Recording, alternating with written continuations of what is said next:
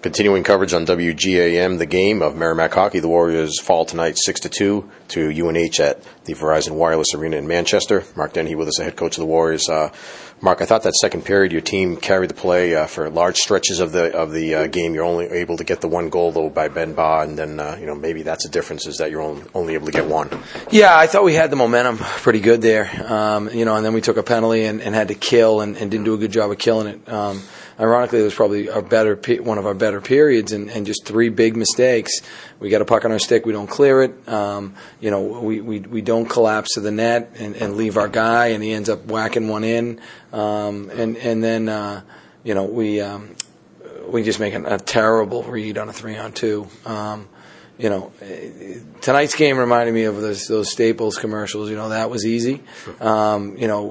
We gave them goals, and that's not taking anything away from them. I mean, they don't need very many looks to score goals, and we, the ones we gave them were mammoth.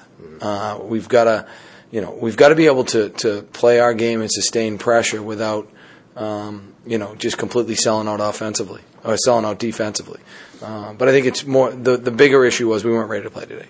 We get out of that first period 1-0, and we played okay in spurts, but we weren't crisp. We didn't execute certain things. Just face-offs, we were out of, we weren't even in the right position off of face-off. So that's too bad because you're only guaranteed, for us this year with the Alaska trip 36, and to take a night off like that mentally when you're in the hunt is really disappointing.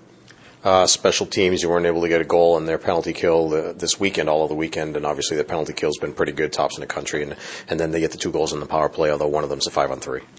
Yeah, the 5-on-3 goal is, off one of our sticks, and I just didn't think I think our power play is indicative of our play tonight. We just weren't ready to play fast. We know they pressure us, and we scout them, they scout us. Besides the 5-on-3 goal, we gave up the 5-on-4 goal. We had the puck on our stick. It needs to get out. The kid made a nice shot too. I mean, Sammy was there. The kid made a nice shot. But whenever you fail clears, more often than not, that's what happens. It ends up in the back of your net. In terms of our problem, we're just not ready to move the puck fast enough. We don't know where we're going with it until we get it, and by then we're being pressured. So, we'll just keep working in new personnel, I'm sure, and seeing. The ironic part is I thought our first power play was the best one we had.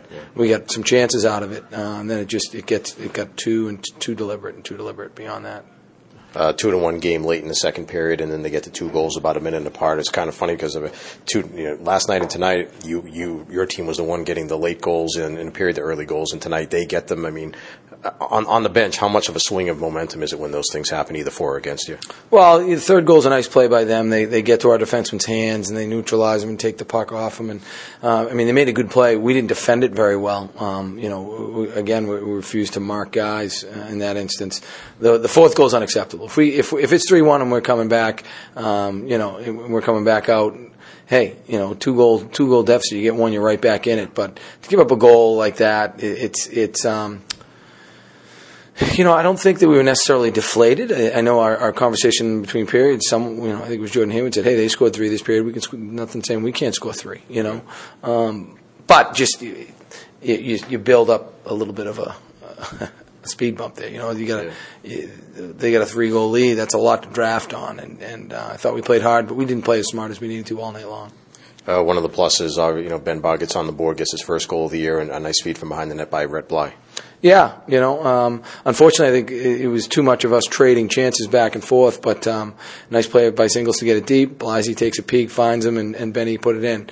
He's healthy now, and he's having an effect on the game. It's good to see. But